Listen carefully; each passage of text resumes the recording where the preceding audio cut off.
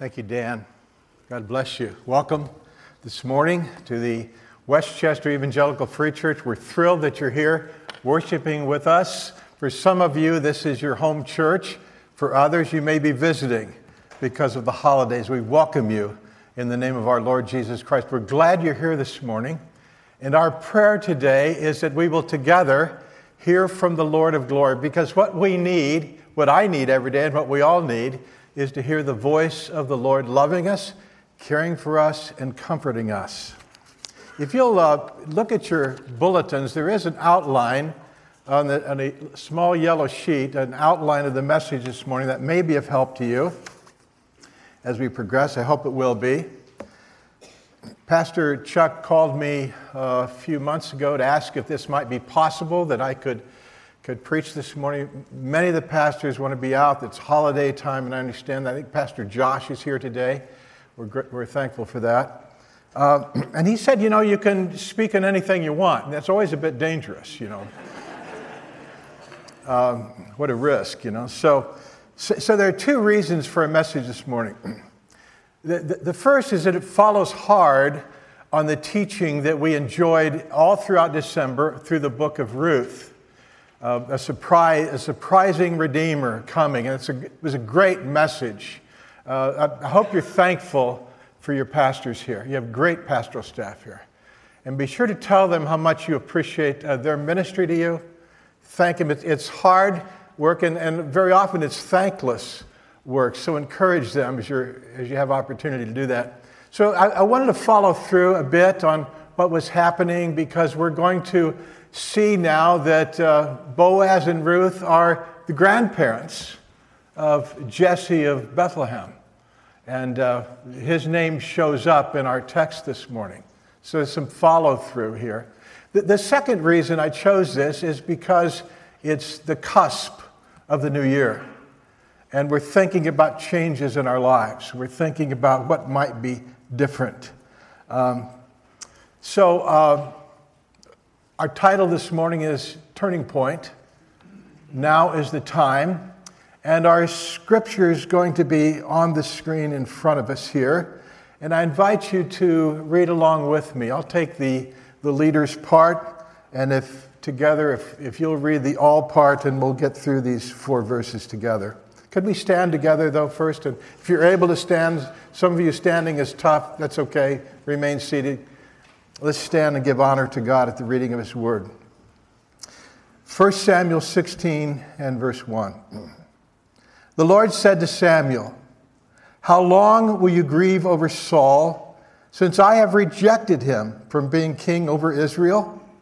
Fill your horn with oil and go. I will send you to Jesse the Bethlehemite, for I have provided for myself a king among his sons." And now verse 2 together. And Samuel said, "How can I go? If Saul hears it, he will kill me."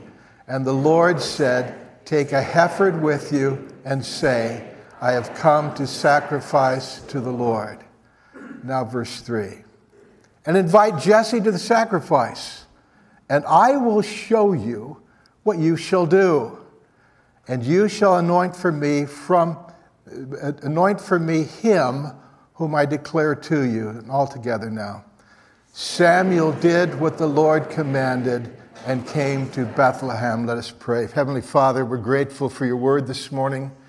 We're grateful that you have taken on our weakness, the weakness of human flesh. You came and you tabernacled among us. Jesus has come. The Redeemer has come. And we meet this morning in his name. We meet in the power and the presence of the Holy Spirit this morning. We're so grateful. And Lord, help us to anticipate the year that's coming with great joy and great enthusiasm. And let us expect that you have maybe 1, 2, or more turning points for us in the year that's coming, that we might see you use us for your glory and the good of those around us. Speak to us, we pray, by the Holy Spirit. We ask this in Jesus' name and for his sake. Amen. Thank you. You may be seated. Christmas, always each Christmas now, reminds us of our very first Christmas when Sue and I moved to Urbandale some 22 years ago. We'd actually moved in the summer of '97 and taken residence in the house we still live in September of '97. And we moved in and thinking, oh, it'd be great to meet the folks around us, our new neighbors. Won't that be fun? And make some friendships in the neighborhood and the relationships. And a few weeks went by and no one came to say hi. You know, I think the word was out that I was a preacher, and that's sort of the kiss of death. I understand that. But the weeks went by and the months went by and nobody came. And now it's Christmas of '97. And the day after Christmas, we had the famous Wagner fire at our house. Now, it wasn't such a big deal, although it was to us at the time.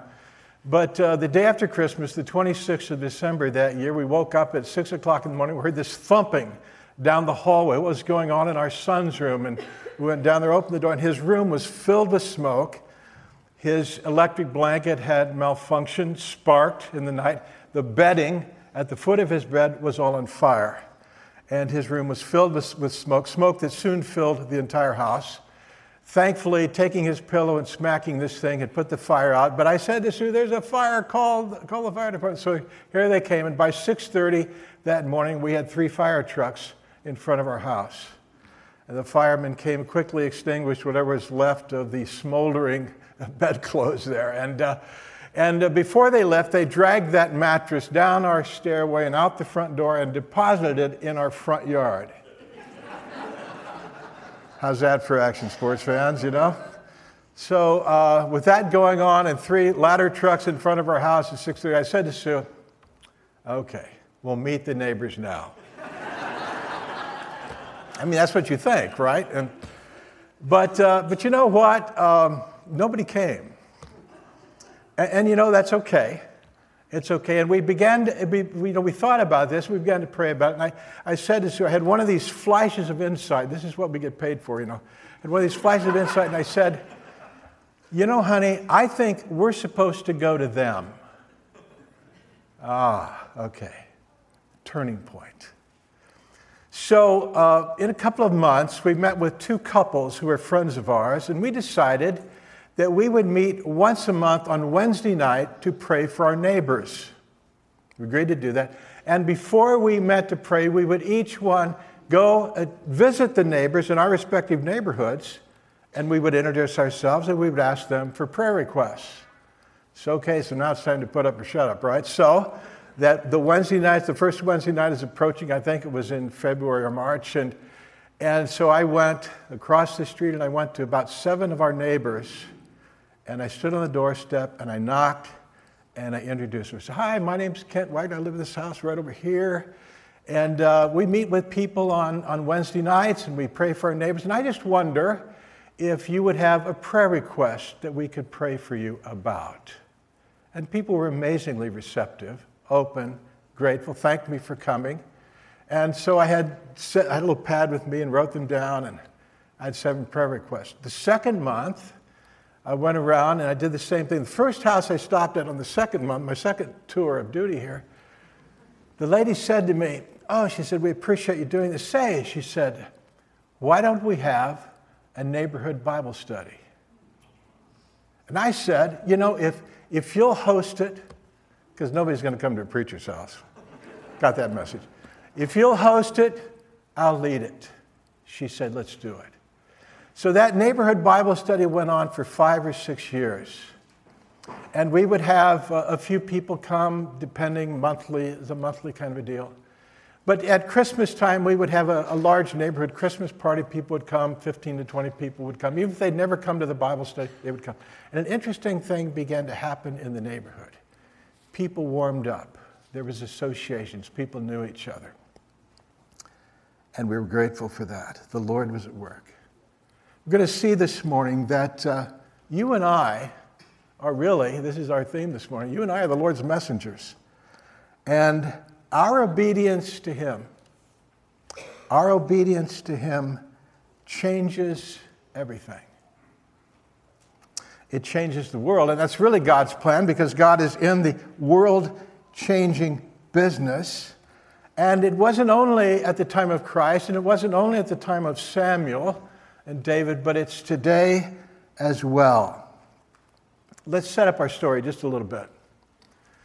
Chapter 15 of 1 Samuel is ended, and God has decided to remove Saul as king of Israel.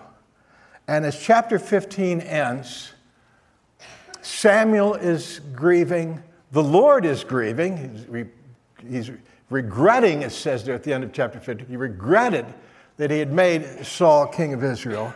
Of course, the only one who wasn't mourning, the only one who wasn't grieving was Saul. He's the one who should have been grieving, but he wasn't. And so as chapter 16 ends, the Lord speaks to Samuel to correct him. And he gives him this challenge. How long will you grieve over Saul, since I have rejected him from being king over Israel? Here's God's correction. And his word that we can capture for us this morning, and I hope we'll take this away. He says to Samuel, look, get over it. How long? That's an expression that appears in one version of the Bible some 61 times. The first time it comes through the mouth of Moses, but it's the word of the Lord to Pharaoh back in Exodus. And God says to Pharaoh, how long will you refuse to humble yourself before me? How long? And whenever how long is asked of us by the Lord or the Lord's servants, it's always an indication that God wants it done now. There's an immediacy that goes with this question, how long? How about now? Now, Saul had disobeyed the Lord. He had failed miserably as king. And Saul's sin had greatly impacted Samuel. And it wasn't only Saul's disobedience by refusing to carry out the Lord's commands. It wasn't only his disobedience that was shameful. That was shameful enough. But I'm sure what Saul could see, or what Samuel could see here was too, that it was all the good. It was all the good that Saul could have accomplished, but didn't. What a waste. What a waste. It reminds us of the words of the poet. For all sad words of tongue and pen, the saddest are these. It might have been. You ever lived there? You ever had that as your address? Did you ever get any Christmas cards with your name on it in the land addressed to you in the city of it might have been? You ever lived there and mourned over failed dreams that have died that will never come to pass? Well, what does God tell Samuel? You've grieved long enough. Get over it. Samuel, you're stuck. And you and I need help with this too. We just do. Whether it's my own sin and I just can't get past my own failure, or it's the sin of someone against me and I can't get past their failure and their hurt. I nursed those wounds that seem to never heal. Perhaps it's somebody we were doing ministry together and they let me down, or I think of this great hymn that reminds us about God's grace. Grace that is greater than all my sin. And not only my sin, but the sins of those who've sinned against me as well. And I hope that as 2019 slips away, that you and I will not be held in the grip of the past. So much so, at least, that we fear to move into the present. Because disappointment and grief, heartache, can make us stuck. It can make us afraid to move. This was what was happening at the time of the Reformation. The Reformation, one of the greatest turning points in the history of the world, literally. And 2 years ago, in 2017, we celebrated the 500th anniversary of Martin Luther putting his 95 Theses on the door of Wittenberg Church. Luther rediscovered God. And that was a turning point that literally changed the world. And so as the Reformation took hold in the years after 15, 17, 19, 20, 21, the church was changing now. The church in Germany was changing, and here are some changes. I mean, every one of these is major. Priests were getting married. Try that one on. Is that major? I think so. The cup in communion, not only was the congregation offered the bread as they always had, but now they were offered the cup as well. They held both elements, and that had never happened before. They had the cup and the bread. Wow. Now they had the scriptures in German in their own language. Try that one on. First time. It always been in Latin before, always the language of scholarship before. Now it was in the language of the people. Congregational singing was introduced by Martin Luther.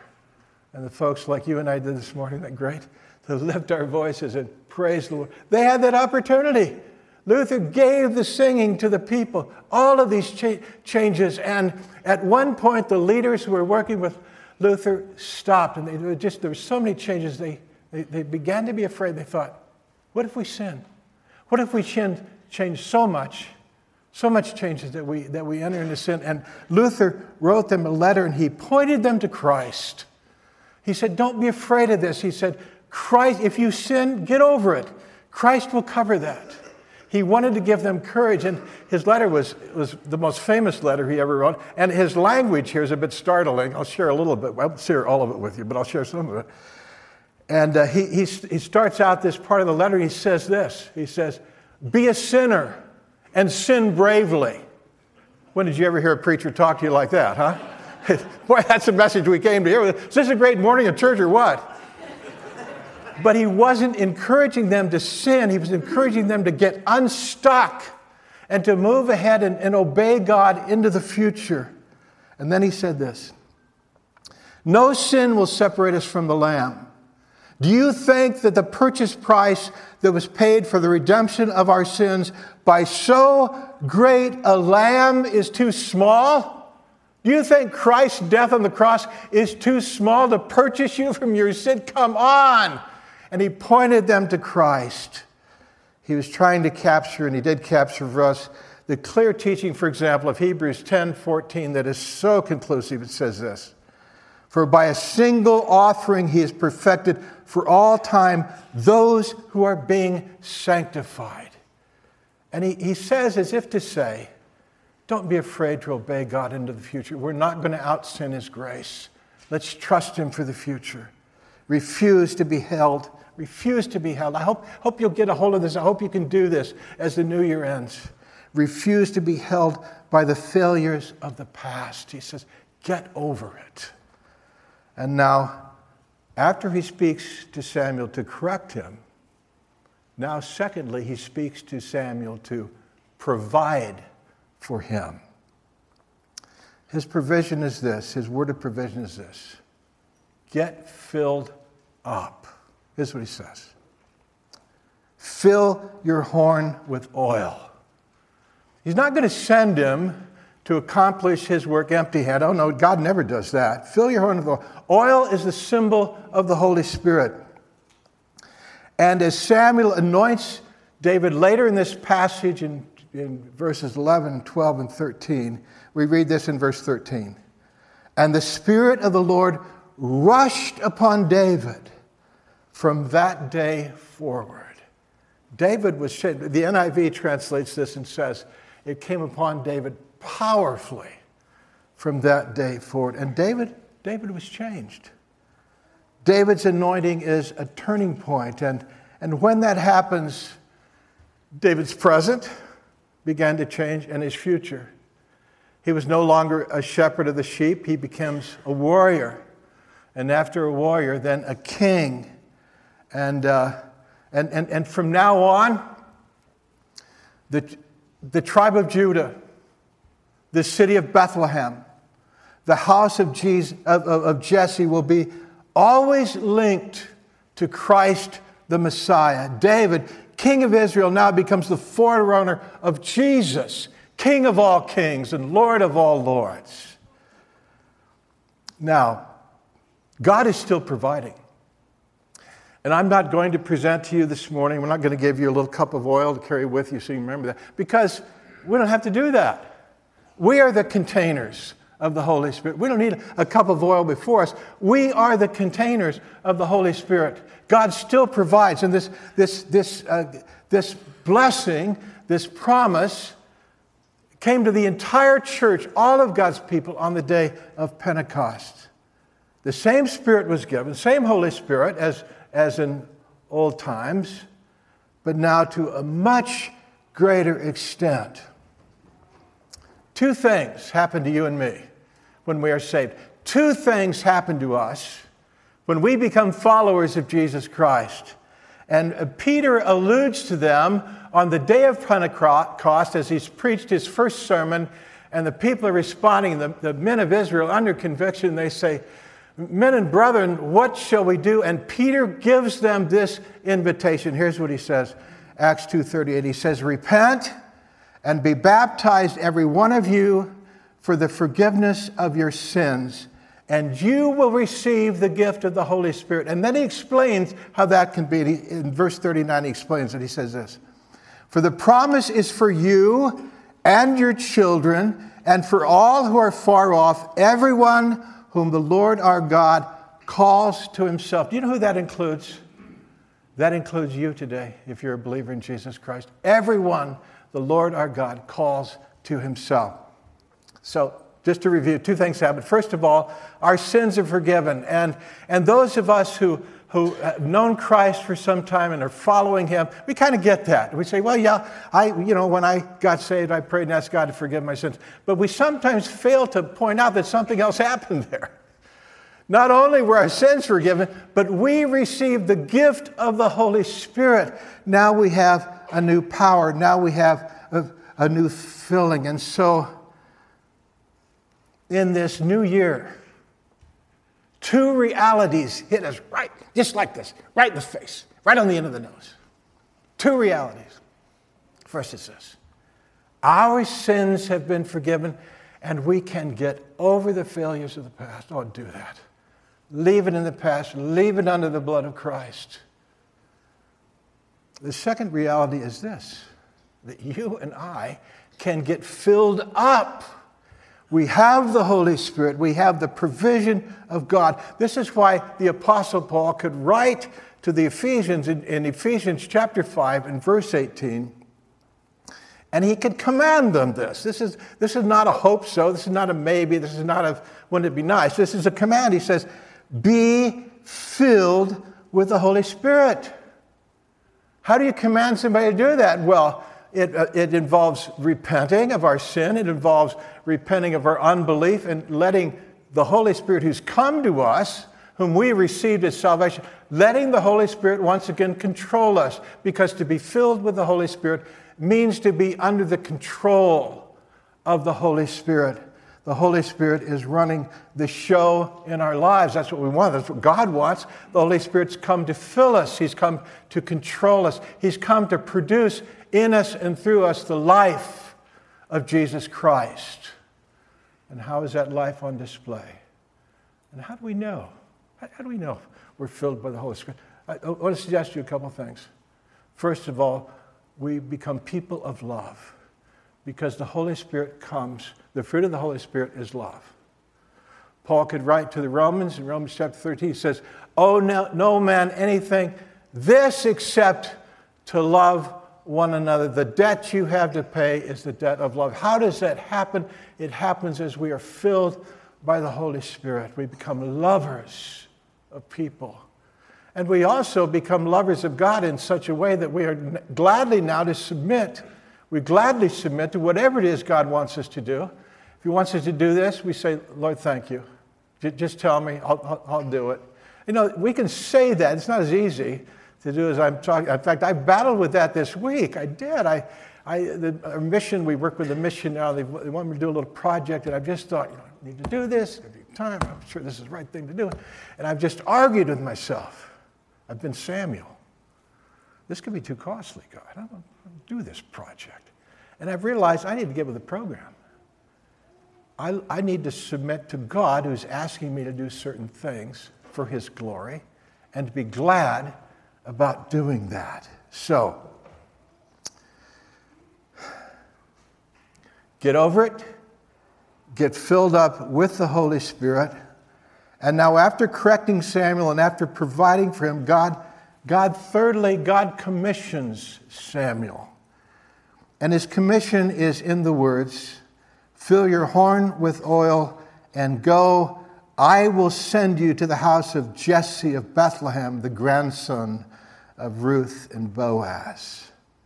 God's commission, thirdly, get going. Get over it. Get filled up.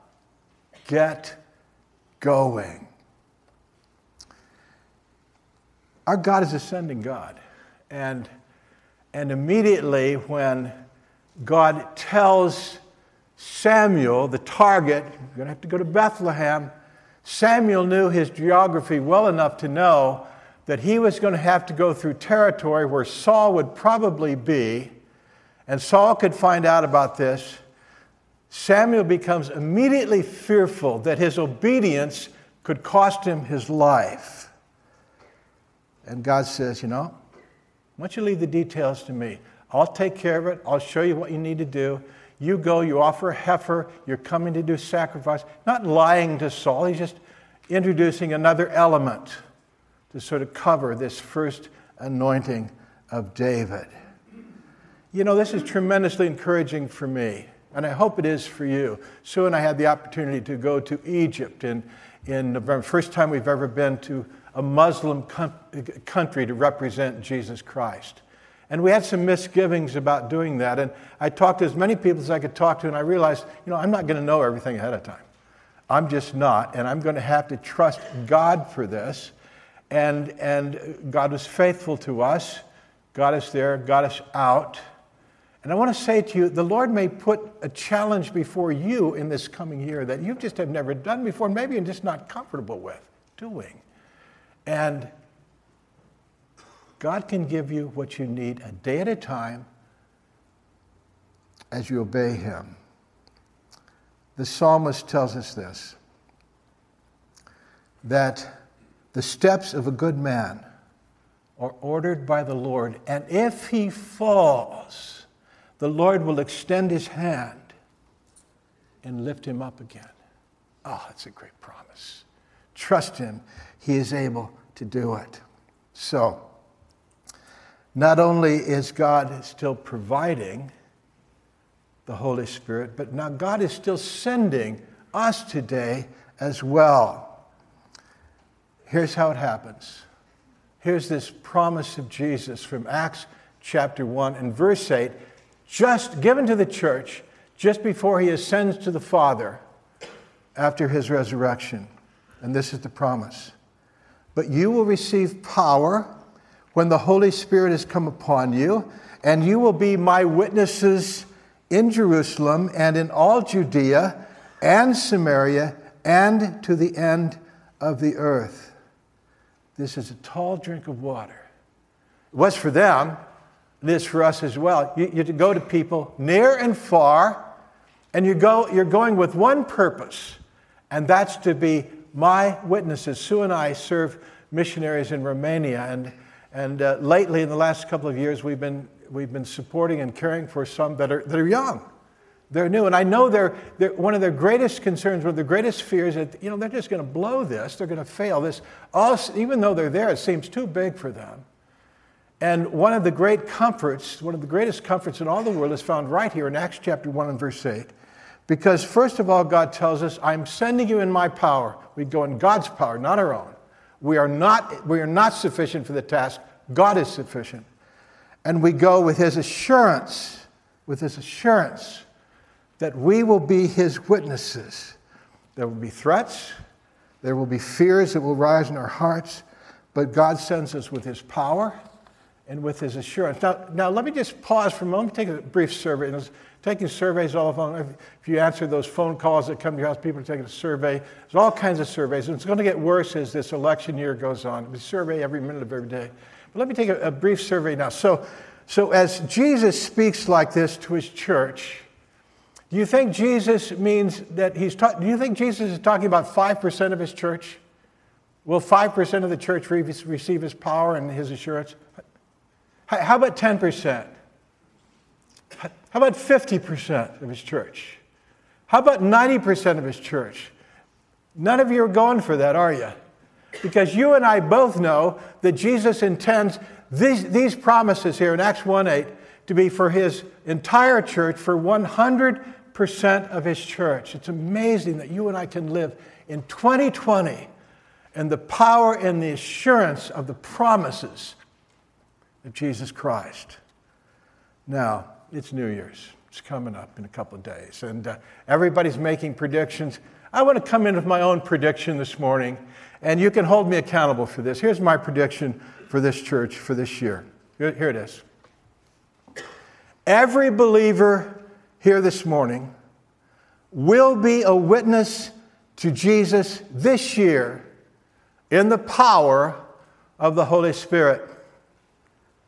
That's my prediction. Let me say it one more time in case you were napping. It's a little late, I know that.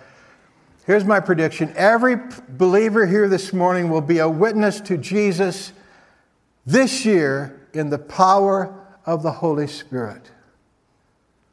Whether it's that class of kids that you teach, whether it's the young people you meet with, whether it's that ladies group or that men's group, whether it's those shut-ins you go to visit, you will be a powerful witness to Jesus in this year in the Holy Spirit. Now, you may say, you're listening to that, and you're thinking, wow, really?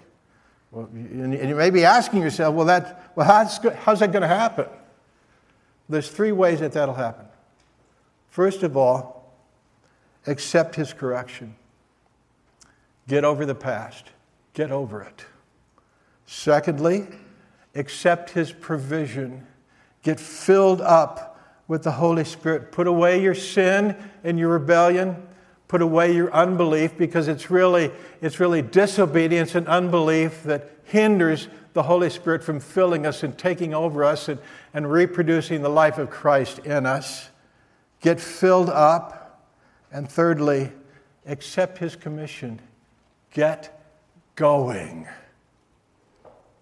Do something you haven't done before. Sign up for something you haven't signed up for before. Make yourself available in a way you haven't made yourself available for. Or maybe it's just a matter of you're in a ministry already and maybe you've got tired and maybe you've given up on it, and maybe it's time to say, Lord, I'm going to quit doing this in my own energy. I'm going to quit doing it for me. And from now, this turning point, I'm going to do this for you. And do it now. Make that decision now before you leave here this morning. Make that decision today before the new year arrives. Why? Because the new year 2020 is going to soon be over. And God uses our obedience to change the world. Think about how this happens. Lives are changed. Because of Samuel's obedience, David's life was certainly changed forever. Communities are changed. Because of Samuel's obedience, David was now the king. The new king would become in years. It would take years for Saul to die, but it was coming. David would become a good king for Israel. Israel would be changed by David's leadership. And destinies are changed as you and I obey the Lord's voice to us, and we take this glorious message of his grace and power and love, the possibility, the forgiveness of our sins, the gift of the Holy Spirit as we share this message with others. Destinies are going to be changed as well. Because today people still repent. People still believe the gospel, and they receive the Holy Spirit, and they're welcomed into the family of God, the eternal family of God. Our neighborhood prayer group that we started 22 years ago lasted for 5 or 6 years.